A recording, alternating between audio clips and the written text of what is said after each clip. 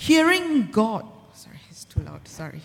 Hearing God, or rather hearing what God has to say to us, is extremely important. It is a crucial element in discipleship. However, just hearing the voice of God is not enough. We need to act on it. Discipleship is both hearing and acting on it together. Today we are looking at 1 Samuel chapter 3, which speaks to us about hearing God and acting on it. In this passage, we find three main characters. We have God, of course, the one who is speaking and calling out. Then we have Samuel and we have Eli, who are the hearers. Now we all know that Samuel came to being as a result of God's answer to Hannah's fervent prayer for a child. And we see this in 1 Samuel chapter 1. Hannah prays fervently for a child, and God remembers her, and she conceives and gives birth to a son. And she names him Samuel, which in Hebrew means God heard. So God heard her prayers, gave her her son, and therefore she named him this name. And Hannah, after she has weaned the child, she brought him to the temple. She brings him to Eli and gives him to the Lord. And so Samuel grew up in the temple. He grew up in the presence of God, and he learned to serve in the temple under Eli's guidance and supervision. In fact, 1 Samuel chapter 2, verses 26 says this of him. And the boy Samuel continued to grow in stature and in favor with the Lord and with men.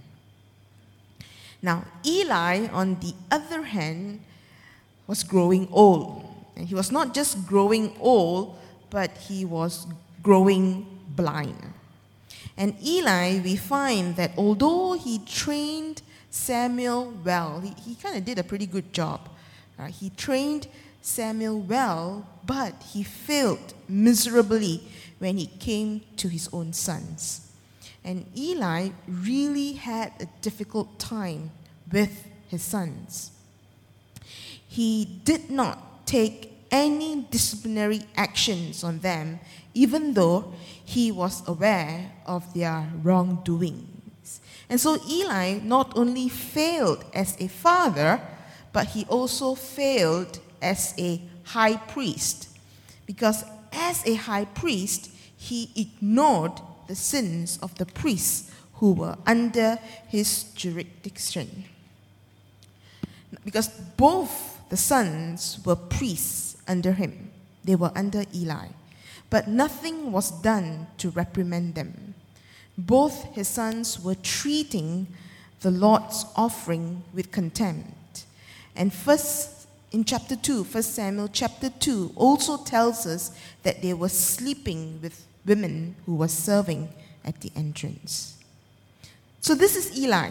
Eli knew of their sins. He knew of their wickedness, but he did nothing to reprimand them. No disciplinary action was taken against them. They were just allowed to continue on in sin in the temple of God. And so as a result of that, God was about to bring judgment on him and his household. But before God brought judgment on him, God in his mercy warns Eli. Friends, God's warnings are a form of God's mercies. When people warn us, sometimes we feel uncomfortable, right? Why this person warned me like that? And we tend to want to take it personally. But in the Bible, in our relationship with God, when God warns us, it is actually God's mercy. Because the purpose of God's warning is to pull us back and to bring us back to repentance. This is why you find in chapter 2, 1 Samuel chapter 2, we find this man of God. He comes to Eli and he brings to him this warning from God. Through this man, God speaks his warning against. And if you look at verses 29 and 30, 1 Samuel chapter 2, 29 and 30, it says, the man will ask, why do you scorn, and God will ask, through this man, why do you scorn my sacrifice and offering that I prescribed for my dwelling? Why do you honor your sons more than me by fattening yourselves on the choice parts of every offering made by my people Israel? But to be honest, actually, if you look at the previous chapter, Eli, he does go to his sons and he does kind of like ask them, all right, and kind of like rebuked them. But he did not take any actions. He questioned them, but he did not take any actions. That is why God says, why do you honor your sons more than me? In a sense, God was saying, you allowed your sons to continue, although you knew it was wrong. Eli is an example of a man who hears God but does nothing about it. He's exactly like what it says in James chapter 1, verses 23 and 24. Do you know what James chapter 1, verses 23 and 24 says? It says this: anyone who listens to the word but does not do what it says is like someone who looks at his face in the mirror and after looking at himself goes away and immediately forgets what he looks like. And friends, this is not discipleship. Hearing God is a crucial element in discipleship, but it has to be accompanied with actions. It has to be accompanied with obedience. And you see, my friends, God speaks, but are we ready to hear him? Because the first verse of chapter 3 starts off like this. The boy Samuel ministered before the Lord under Eli, and then it says this: in those days, the word of the Lord was rare. There were not many visions. The word of the Lord was rare.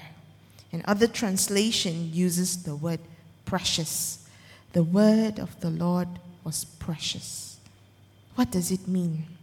What does it mean when he says the word of the Lord was rare and there were not many visions? Does it mean that God has decided to take leave and go on a vacation? I absolutely don't think so. Because if we read this passage in context of what's happening in the temple, we will find that Eli was the high priest. He hears God, but practically does nothing about it. His two sons were also priests, but they were wicked and they treat God's offering with contempt. So it is not that God was not speaking or was not revealing himself, but that no one was in a state of mind and of heart to actually receive from God. No one. They were indulging in sin. No one was in a state of mind and in a state of heart to actually receive from God. Yet we find that God calls out to Samuel. What is it about Samuel that God would choose him? Samuel has this correct frequency. It's something like, when you're listening to a radio, right? okay, listening to a radio. And in order to listen to a particular channel, for example, Light and Easy or Hits FM or whatever, we need to tune in to the correct frequency in order to hear clearly, correct or not? We need to, when we do not have the correct frequency, it becomes very frustrating to listen. It's always like zzz, and then somebody zzz. And then when it becomes increasingly frustrating, what do? Switch off. But Samuel had this correct frequency. The state of his mind and the state of his heart had that correct frequency. And I would like to share with all of us 3 things about Samuel that contributed to that correct frequency. And the first, if you look in your outline, is there. The first is that we find that Samuel has a waiting disposition. He is a guy who waits. And it's not like this passive kind of waiting, You know the passive kind of waiting? You just wait lah. What are you waiting for? Don't know. Maybe something will drop from the sky. Just wait lah. That's passive kind of waiting. But Samuel was not waiting passively. He was waiting actively. It is the active kind of waiting because we find that he is always ready to answer whenever he might be called. The first time he hears his name called, he answers, "Here I am." And verse 5 says, he ran to Eli and said, "Here I am, you called me." The second time he hears his name called, he does the same thing. He gets up, he goes to Eli and says, "Here I am, you called me." Then obviously Eli says no. And then the third time he hears his name called, he does the same thing. He gets up, goes to Eli and says, "Here I am, you called me." And if you notice, my dear friends, Samuel is actually resting. He's actually sleeping, It's at night. And even when he is sleeping, his ears are open. He has this waiting disposition. He is actively waiting to be called. He waits with openness and he waits with readiness. So the first question that I've put under think, reflect, and act on it is, how do we wait on the Lord? If we look at the text, if we come back to the text, we find that God called out to Samuel in the silence and quietness of the night. Did you notice that? God called out to Samuel when all activity has ceased. You see, as a little priest, he's a boy, little priest under Eli, Samuel had his share of responsibilities and duties in the temple. There were things that he needed to do, which was part of his work. There were routines that he needed to follow and do. And friends, our lives are pretty much like that, isn't it? We have our responsibilities, we have our work commitments, we have our family obligations, we have our daily routines that we follow and abide to. Those routines whereby we must do one, don't do, cannot live, must do. And after we had finished all that we need to do for the day, we retire to our bed. And we are so tired that we just, inverted commas, we just drop dead only to resurrect the next morning. Now, if we want to wait on God actively, then we need to carve out time to be in silence. We need to carve out time whereby all activity have ceased, or rather put on hold, so that we can wait on God. One of the reasons why it is difficult to do so is that we have no time. Everybody is busy, busy with this, busy with that. We have no time. We know in our heart, in our mind, we know that it's important to carve out time to be with God, to read His Word, but we have no time. But friends, Dallas Willard has this to say. Dallas Willard says this.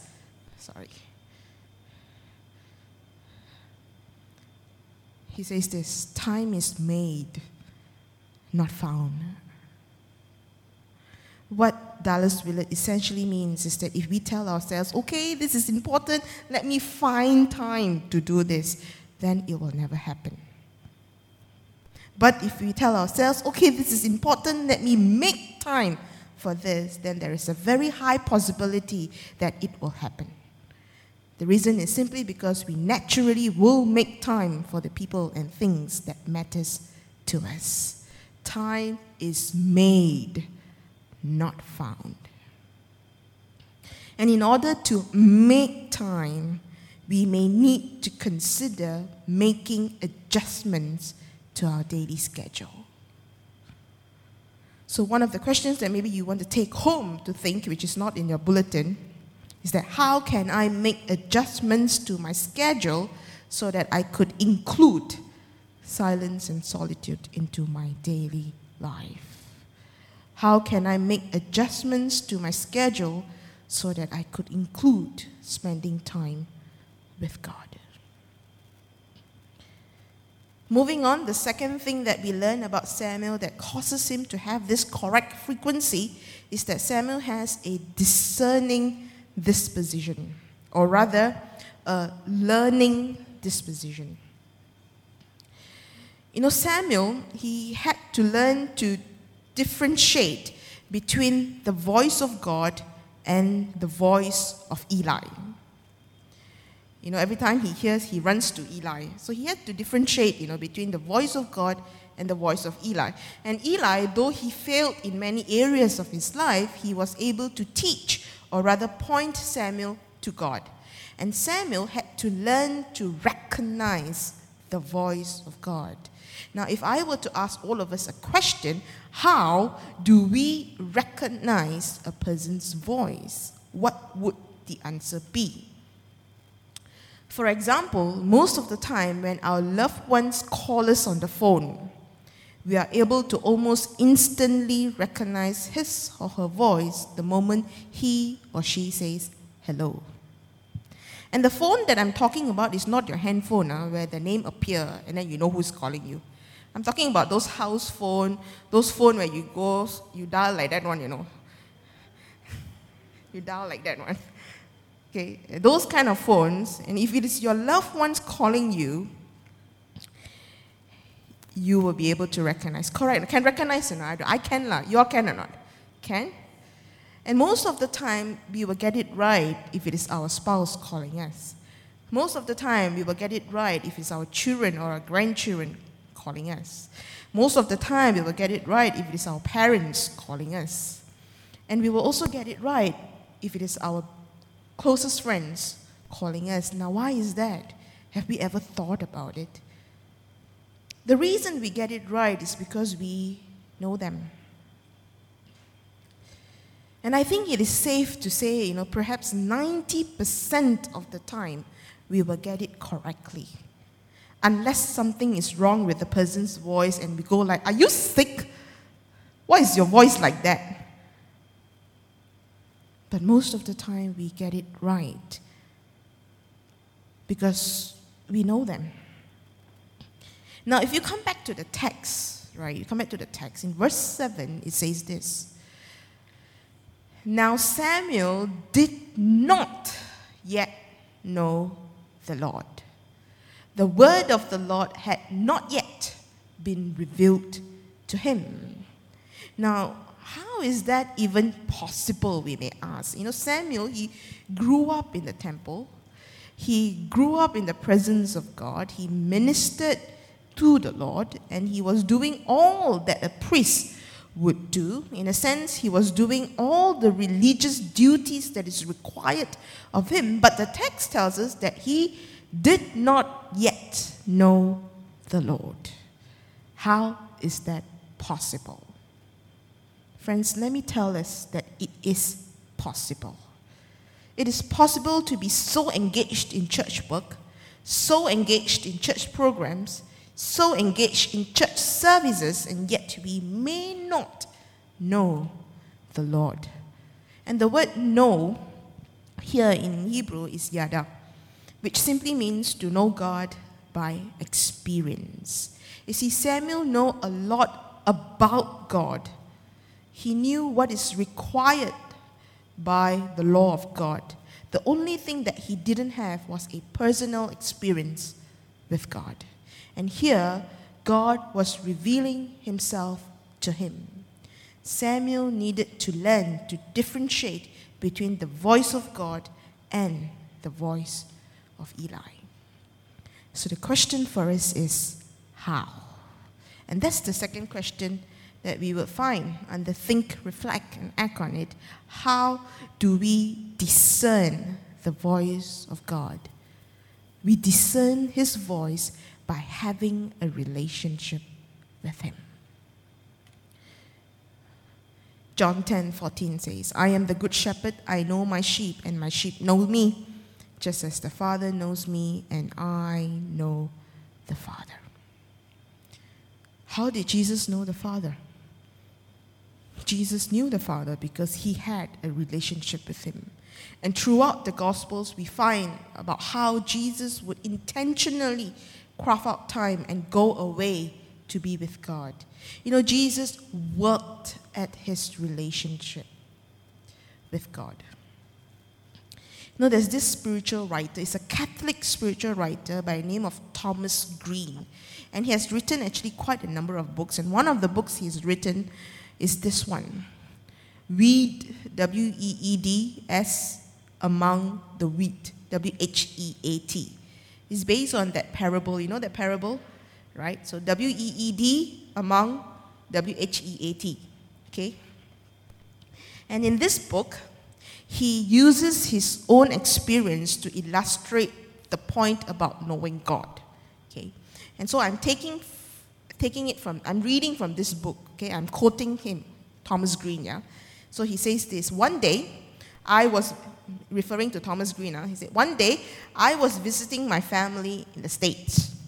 I went shopping with my mom, and she wanted to buy my father a necktie because it was Father's Day. And so as she surveyed the whole table that was covered with neckties for sale, she quickly selected 4 or 5 neckties that my father would like. And then she inspected those 4 and 5 neckties carefully, and she finally chooses one that would please him the most. And she was right. My father was really pleased with the necktie. And Thomas Green says that it was evident to him that she knew what he would really like. Now, how was that? It was so only because they have shared their lives for 40 years. They've been married for 40 years. So they've shared their lives for 40 years. Now, there was something else that Thomas Green says about this incident that caught my attention as I was reading this book. You see, Thomas was a son, correct or not? Son. As a son, we would think that he would also know the Father. Son ma, as much as his mother would know him. But Thomas says that as much as he loved his father, he would not be able to pick the one that would please his father the most. Now, do you know why?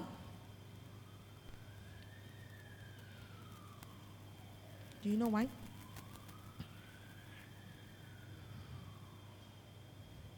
The reason is because Thomas Green has moved out from the home. He doesn't live with the dad. He is actually serving in a seminary in Philippines.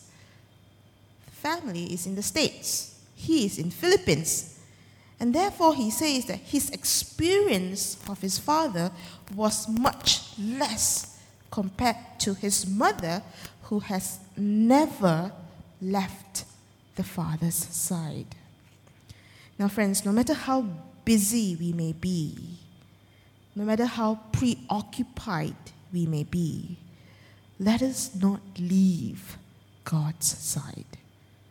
Let us work on our relationship with God. You know, we all have a relationship with God. That's a fact, you know. The fact we have. But are we working on it? Just like any other relationships, and a boyfriend-girlfriend relationship, you need to work at it, and then you will never reach marriage if you don't work at it.